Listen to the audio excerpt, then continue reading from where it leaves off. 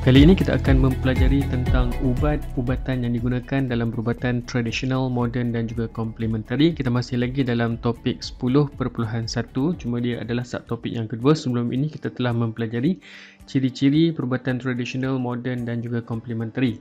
So bagi mereka yang mendengar audio podcast, pastikan anda bersama-sama dengan buku teks masing-masing dan terus ke muka surat 206. Kita akan lihat dulu apakah yang dimaksudkan dengan ubat. So kalau kamu lihat pada buku teks tu, kamu pun dah biasa dah dengan perkataan ubat tu. Ubat tu adalah merupakan dadah ataupun bahan yang mana ia diambil adalah dengan tujuan untuk kita nak kawal kesihatan kita, untuk kita nak rawat ataupun kita nak cegah daripada terkena sesuatu penyakit. Akan tetapi ubat dan rawatan ini kita tidak boleh ambil sewenang-wenangnya. So kita perlu dapatkan nasihat ataupun preskripsi daripada pengamal perubatan seperti doktor ataupun daripada sekurang-kurangnya bila kita sakit kita pergi ke farmasi kan. So di sana ada ahli farmasi. So ahli farmasi ini mereka mempunyai pengetahuan yang mendalam dalam kemahiran menyediakan ubat yang kita panggil sebagai bidang farmakologi. Okey. Dan kita nak tengok dulu ubat yang pertama. So ubat ni kita akan pergi pada 3 jenis yang saya beritahu tadi, traditional, modern dan juga complementary. Kita akan lihat pada traditional dulu, kemudian kita pergi pada modern dan seterusnya kita akan lihat dalam perubatan complementary. Okey, so yang untuk ubat tradisional, ubat tradisional ini dia adalah diperolehi daripada sumber semulajadi. Sebab tu nama dia pun tradisional, sama ada ia daripada haiwan ataupun ia bersumberkan daripada tumbuhan dan tanpa diproses secara kimia. Yang ini adalah diamalkan sejak zaman dulu lagi lah, daripada zaman nenek kita, yang mana mereka menggunakan tumbuh-tumbuhan dan juga ada yang menggunakan haiwan bagi tujuan merawat. So ada beberapa contoh yang perlu kita tahu untuk peringkat kita. Kamu boleh lihat pada bahagian bawah tu. So yang pertama adalah pokok aloe vera. Yang ni biasa kita panggil pokok lidah buaya. So yang mana pokok lidah buaya ini lendiran, dia kalau kita potong bahagian dalam pokok lidah buaya ini, kita akan dapat satu cecair lendiran yang mana lendiran ini digunakan dan disapu pada kulit untuk mengurangkan kesakitan kulit akibat daripada selaran matahari atau kita panggil sebagai sunburn, atau terkena benda panas. Kalau ada juga dulu orang beritahu untuk menyembuhkan luka. Yang kedua adalah ginseng. Ini dalam kaum Cina mereka banyak menggunakan herba ni. So ini adalah herba yang memang popular dalam perubatan tradisional kaum Cina untuk nak jaga kesihatan badan mereka. Halia. Halia adalah untuk melegakan bengkak, sengal-sengal pada badan serta menghilangkan angin dalam badan. Selalu orang kata kalau ambil halia ni nanti apa? Nanti keluar angin banyak. Keluar angin. Yang keempat ini pokok bunga raya. Yang ini pun saya pun tak pernah dengar info ni. Ini baru ni bagi saya lah. Mungkin saya kurang pembacaan. Yang mana dikatakan daun daripada pokok bunga raya ni dapat melegakan sakit kepala. So siapa sakit kepala tak payah telan Panadol, boleh try daun pokok bunga raya ni. Tapi cara dia mungkin kamu kena carilah bagaimana cara untuk nak merawat sakit kepala. Juga dikatakan dapat merawat masalah keguguran rambut. Dan yang kelima quinina. Yang ini kita panggil apa ni? Kita panggil kayu manis kan. Yang mana kulit pokok cinchona, betul kan saya sebut ni, spesies SP belakang ni kita sebut sebagai spesies, digunakan untuk membuat ubat penyakit malaria. So ini ada 5 yang mana kelima-lima ini adalah bersumberkan daripada tumbuhan. Ada juga ubat-ubatan yang secara tradisionalnya diperolehi daripada haiwan. Yang tu kamu boleh buat pencarian. So selesai untuk ubat tradisional. So kita nak tengok pada muka surat yang seterusnya, muka surat 207. So yang ini adalah ubat moden. So ubat moden ini, kita tahulah ubat moden ni kalau nak dapatkannya senang sajalah, pergi ke hospital. Kalau sakit, doktor akan bagi ubat, yang mana ubat ni adalah ubat yang dihasilkan secara kimia ataupun di dalam makmal, bagi tujuan digunakan untuk merawat beberapa jenis penyakit lah. So dia ada beberapa kelas ubat moden, nanti kita pergi satu persatu. Dan ubat moden ni digunakan oleh orang ramai dan juga dijual di pasaran secara meluas. Macam Panadol tu adalah sejenis ubat yang boleh kamu dapatkan over the counter, boleh dapatkan di kaunter farmasi tanpa perlu preskripsi daripada doktor. Dan ada juga ubat-ubat yang memang perlukan preskripsi daripada doktor.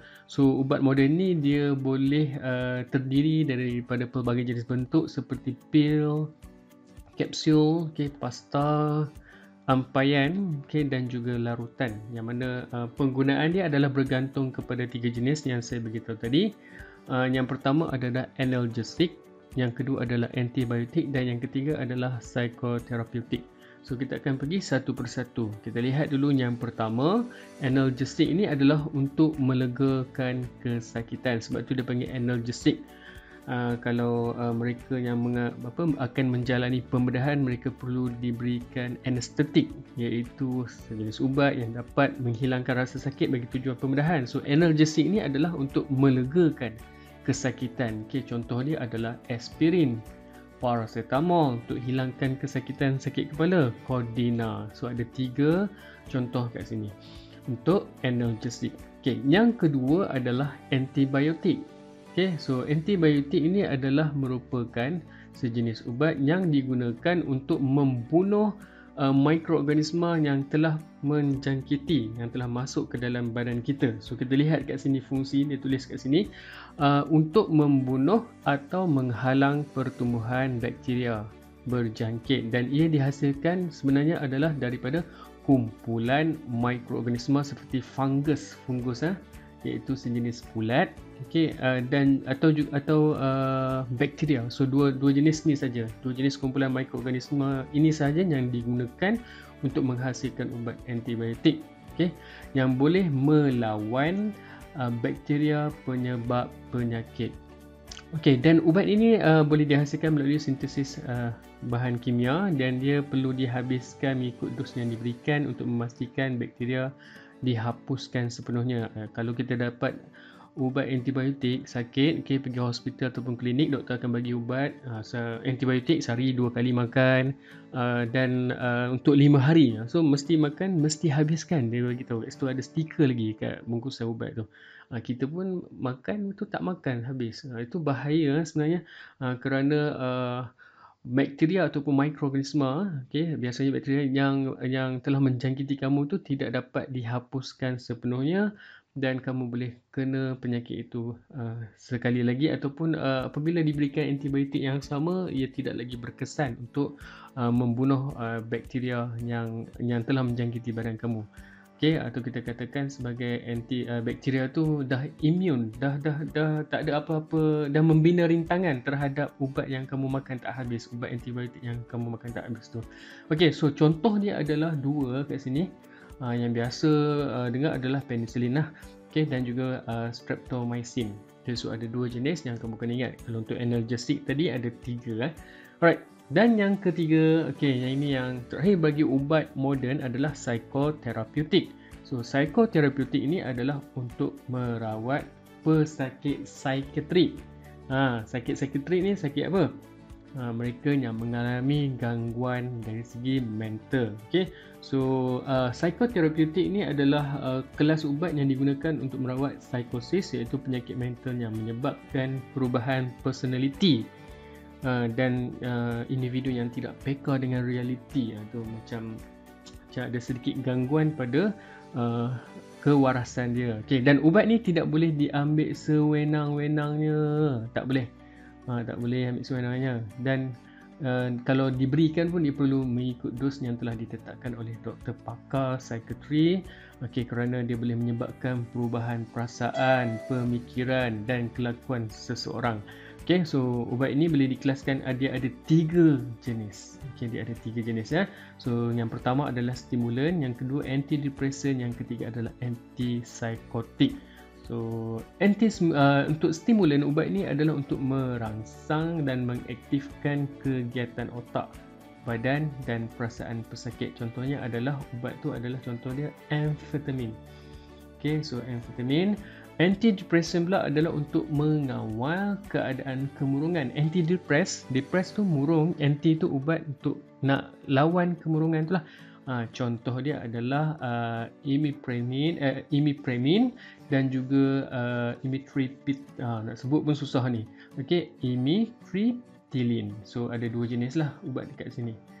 Okey, satu, dua. Alright. Dan yang ketiga adalah antipsychotic. Yang ini lebih kepada ubat untuk penenang. Okey, contoh dia adalah tranquilizer, barbiturates, okey, dopazin dan juga haloperidol. So ada 4 jenis bagi antipsychotic. So ini perlu kamu tahulah perbezaan di antara analgesic, okey, antibiotik dan juga psikoterapeutik berserta dengan jenis ubat dia dan juga beberapa contoh bagi setiap jenis.